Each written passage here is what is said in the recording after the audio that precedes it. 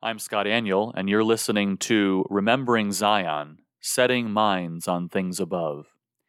In this episode, I will be reading Chapter 3 of my book, Sound Worship, A Guide to Making Musical Choices in a Noisy World. The title of this chapter is, Why Do We Sing in Church? And addresses the important question of the purpose of our worship music. Sound Worship is available on Amazon.com or wherever books are sold. Along with the book, there is a teacher's edition that helps you teach through the material either in a small group setting, a Sunday school setting, or other opportunities you might have to teach about worship and music. I hope this material is helpful to you. Chapter 3. Why do we sing in church? I once knew a man who attended a church where he loved the preaching but hated the music. He told me that each Sunday he actually planned to arrive 45 minutes late to the service because by then the music would be finished and he could enjoy the message. I know another man who refuses to sing during the services at his church because he doesn't like to sing. For him, singing hymns is just for those who enjoy it. He is willing to let other people do what they like to do, but he is just there for the preaching. I know of other people who demand that their churches cater to their musical preferences. If their church won't play music that they like, they'll just look for another church.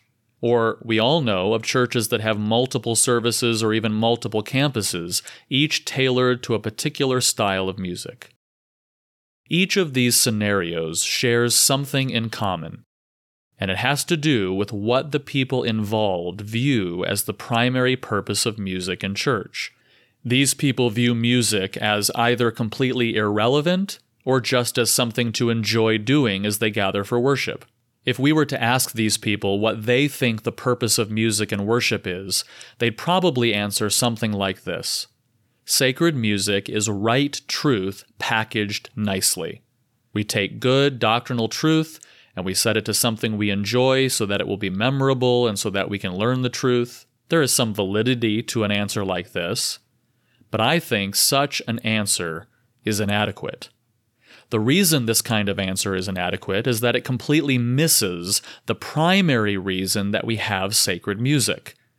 The people who answer this way focus only on the words of sacred music and give no consideration to the actual music itself or even to the poetic form of the words. The danger with that kind of view is that it leads to the philosophy that as long as the words are biblically sound, we can use whatever musical forms we enjoy, or we can eliminate music in worship altogether. So, why do we sing in worship? In order to answer the question of why we use music in worship, we need to first answer the question, what is worship? What is worship? The primary text that explains to us the essence of worship is John 4:21-24. In this passage, Jesus meets the Samaritan woman at the well. In order to change the subject off of her sin, the woman asks Jesus about the proper outward forms of worship. The Samaritans say we need to worship on Mount Gerizim.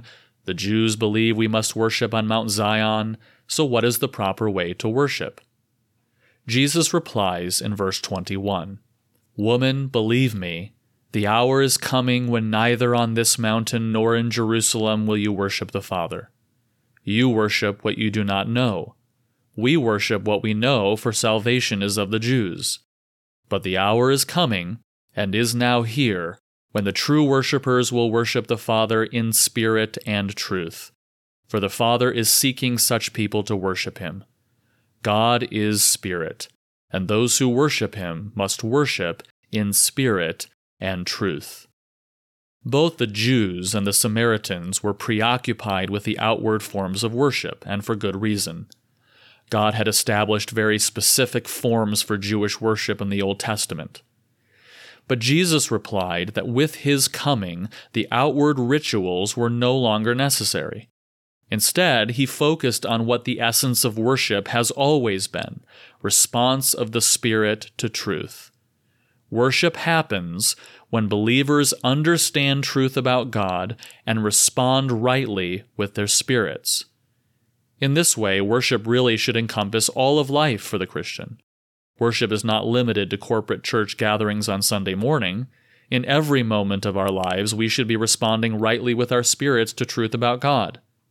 However, for the sake of our discussion here, let's focus our attention specifically on congregational worship and the music we choose for these gatherings. Worship in truth. The first essential component of worship is truth. This assertion has two implications. First, we must worship according to God's instructions found in His Word. We cannot worship however we please. We must worship how God pleases.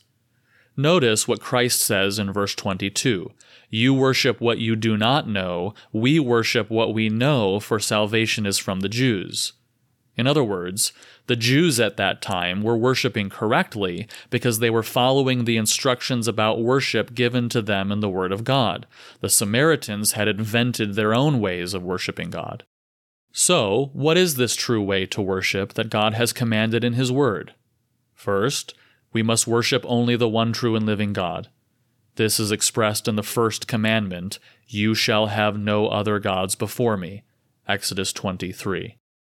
Second, we must worship through the person of Jesus Christ. His sacrifice is what makes our worship possible, and it is only through His high priestly ministry that we may even approach the holy God in worship. Hebrews 9:11-14 say, But when Christ appeared as a high priest of the good things that have come, then through the greater and more perfect tent, not made with hands, that is, not of this creation, He entered once for all into the holy places, not by means of the blood of goats and calves, but by means of His own blood, thus securing an eternal redemption. For if the blood of goats and bulls and the sprinkling of defiled persons with the ashes of the heifer sanctify for the purification of the flesh, how much more will the blood of Christ, who through the eternal Spirit offered Himself without blemish to God, purify our conscience from dead works to serve the living God? Third, God has given us clear prescriptions and examples of the elements we may include in our corporate New Testament worship. These God-approved elements are Scripture reading, 1 Timothy 4:13, preaching, 2 Timothy 4:2, singing, Ephesians 5:19 and Colossians 3:16, prayer, 1 Timothy 2:1, the ordinances of baptism and the Lord's Supper, Acts 2:41-42, and giving, 2 Corinthians 16. If we are to worship in truth, we may not add any other elements based on our own ingenuity or creativity. So first, to worship in truth means that we worship according to how God has commanded in His Word. Second, worship in truth means that the content of our worship must present truth from God. This means that preaching is certainly important as an element of corporate worship. This is why Paul commands Timothy to give attention to the public reading of Scripture, 1 Timothy 4:13. And this is one of the reasons we sing in a church service. The texts of our hymns should contain rich truth about God. We cannot worship without understanding biblical truth. Worship in spirit. But worship does not end with simply understanding truth. As Christ says to the woman in John 4, God desires those who will worship Him in spirit and truth. In the original text, there is only one preposition, in, that governs both nouns. In other words, it should read, in spirit and truth, not in spirit and in truth, as some translations render the phrase. What this indicates is that these two qualities are not separate characteristics of true worship. They are essentially connected. Without one or the other, there is no true worship. Now, what did Jesus mean when He referred to spirit? Consider the context. The woman was asking about specific locations. Which mountain is correct, this one or that one? In His answer, Christ was de-emphasizing the physical locations and rituals of worship in favor of immaterial, spiritual responses, that is, response of the heart, response of the affections. True worship involves responding to truth with our hearts. Christ himself said that the greatest commandment is to love the Lord with our whole being, Mark 12:30. Our affections are at the center of what it means to worship the Lord. Now, we need to stop for just a moment and consider this notion of the affections, because it is often misunderstood today. When I say affections, I am not referring to merely physical feelings, things like butterflies in the stomach, goosebumps, tears, or exhilaration. Affection may be accompanied by physical feelings, but the feelings themselves do not define the affection. There are 3 reasons we must separate the idea of spiritual affections from physical feelings in our understanding. First, individual personality plays a significant part in the kind of feelings or the intensity of the feelings you may experience along with an affection. Some people are naturally extroverts.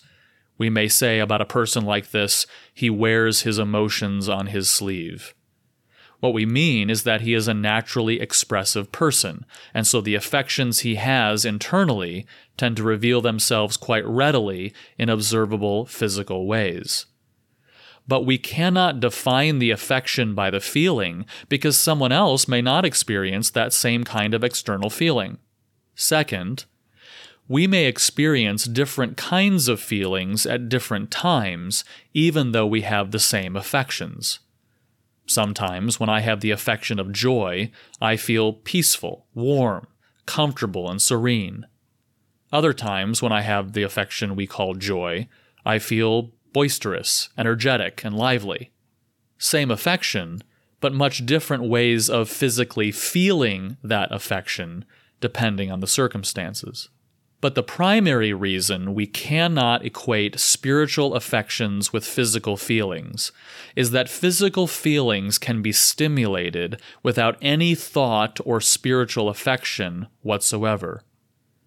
You may have a physical feeling that accompanies the affection of joy, but that same kind of feeling can be artificially stimulated by riding a roller coaster. The difference between feelings that are merely chemical responses to a stimulus and affections that result in feelings is like the difference between laughing because you've been tickled and laughing because you get a joke. When I tickle my son and he has certain feelings that result in laughing, nothing is going on in his mind intellectually. He is merely responding to a stimulus. However, if I were to tell you a joke, you would have the same physical response of laughing, but it would be because you have intellectually comprehended the punchline. Let me give you another example. One night when I was in college, a friend of mine snuck into my bunk bed while I was out of the room just before lights out in the residence hall.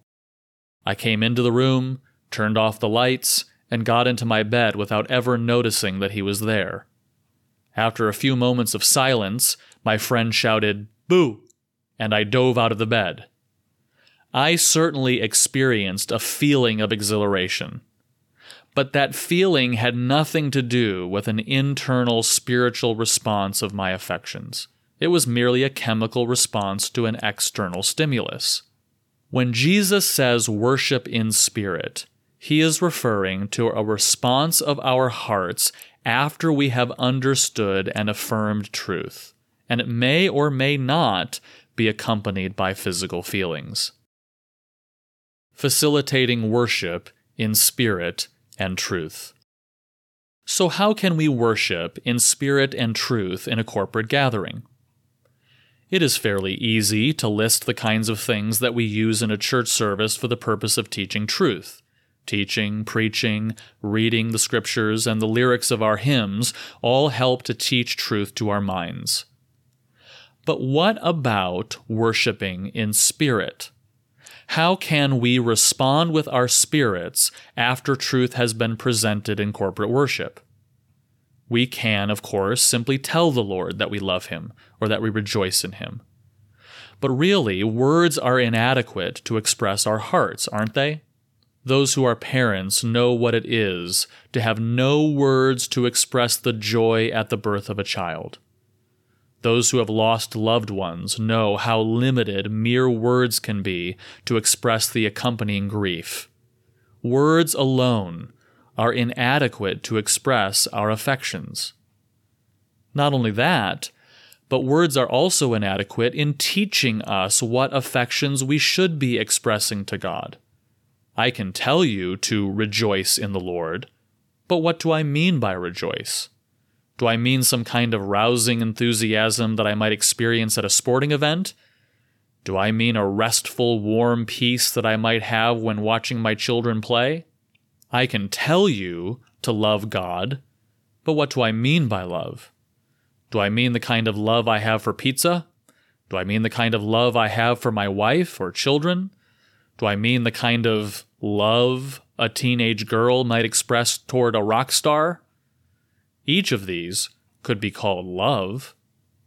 You see, not all emotion is created equal, and mere words do not contain the nuances necessary to distinguish between kinds of joy or kinds of love. So, if I want to express joy to the Lord, but I'm not quite sure how to express the kind of reverent joy He deserves instead of a flippant kind of joy, I need something to help me distinguish between the two. If I want to express love to God, but I'm not certain how to express acceptable love to Him instead of romantic love, I need something to help me distinguish between the two. You see, we need something besides mere words to help us both express our affections to God and teach us the qualities of right affections. The language of our spirits. God has gifted us with music to help us with the spirit side of worship. After we have understood truth about God, music is a tool that God has given us both as a language for the expression of our affections to God and to teach us the kinds of affections we should be expressing to Him. Expressing our spirits. We find this twofold benefit of music in worship expressed in what are perhaps the two best-known passages in the New Testament that speak about music. The first is Ephesians 5:19, addressing one another in psalms and hymns and spiritual songs, singing and making melody to the Lord with your heart. Notice the last phrase identifies the heart as the primary focus of music. Music provides a means to express our affections to the Lord. This can be done with or without words. Notice that the verse says singing, that's a word to designate vocal music most likely with words, and making melody. That's a word that literally refers to playing on a stringed instrument, music without words. So literally, sing and strum with your heart to the Lord.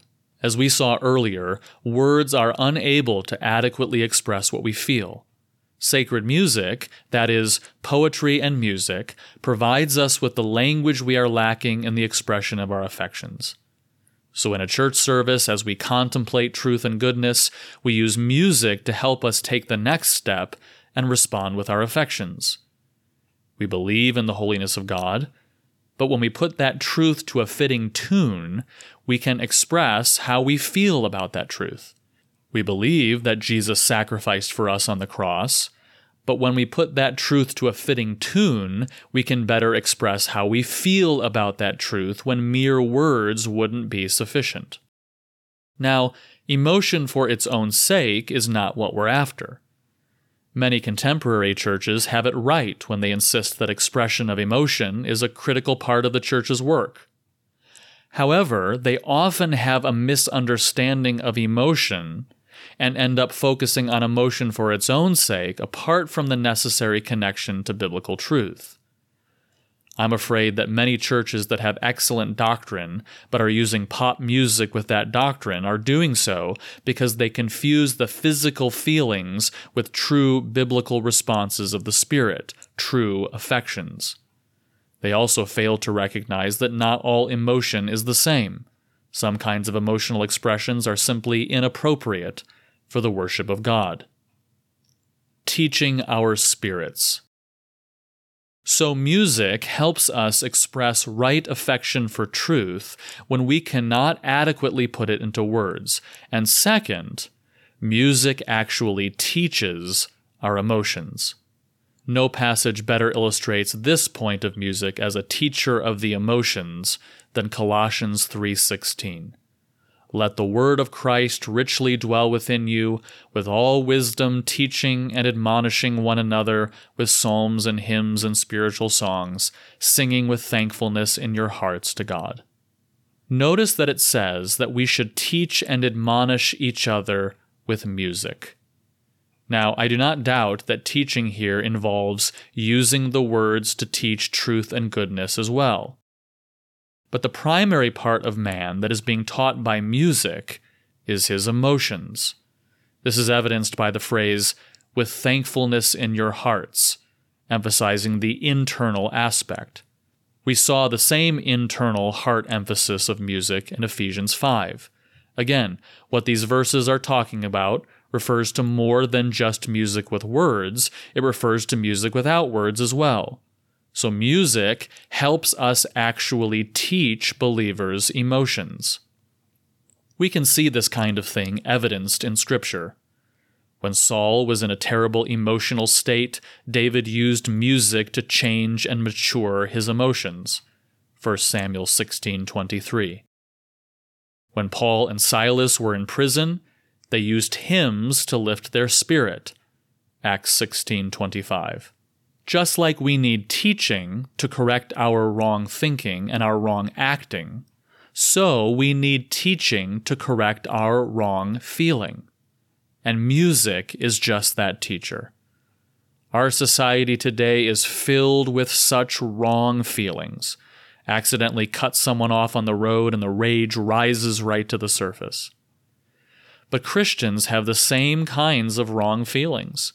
And when we fill our lives with music that expresses rage, we are doing nothing to help our problem. We are not helping to sanctify our emotions. I think one of the biggest problems in churches, and especially with young people, is an unbiblical, sentimental, sensual view of love. Again, this view of love is more about the feelings themselves than true biblical affection. One of the factors that has led to this, I believe, is filling our lives with music that may not seem overtly evil, but it expresses a sentimental, smarmy, light and fluffy view of life and love. And then, even worse, we bring the same kind of music into the church, and our view of love for God is equally wrong. Instead, we must view all music, and sacred music in particular, as a tool to help us teach ourselves how we should be feeling, how we should be responding with our affections to truth. Conclusion. So this is why we use music in church. First, we use music to help us express right affection to the Lord. When we understand truth, music helps us respond with our affections when we might not otherwise have the right words to say. Second, good music educates our emotions and tells us what we should be feeling. When we don't know what kind of affection we should have, or when we actually have the wrong kinds of emotions, good music can teach us what kind of affection is right. We may draw several important practical applications from this understanding of the purpose of music and worship. First, setting the philosophy of music for a church falls under the responsibility of pastoral leadership, just as setting the philosophy of preaching falls under pastoral authority.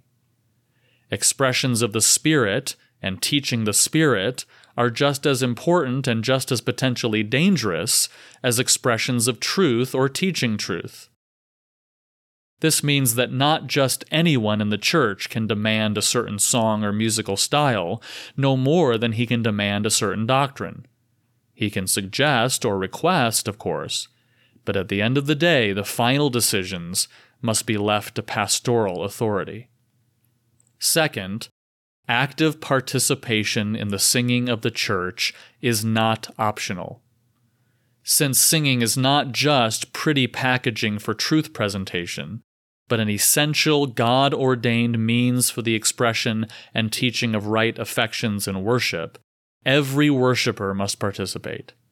We do not have a choice whether or not we sing, any more than we have a choice whether or not to listen to preaching, participate in scripture reading, live holy lives, or love God. Third, only music that expresses emotions that are appropriate for worship should be used in worship. Since not all kinds of emotion are appropriate for expression to God, not all kinds of music are appropriate either. Finally, all of our musical choices matter because all music shapes our affections.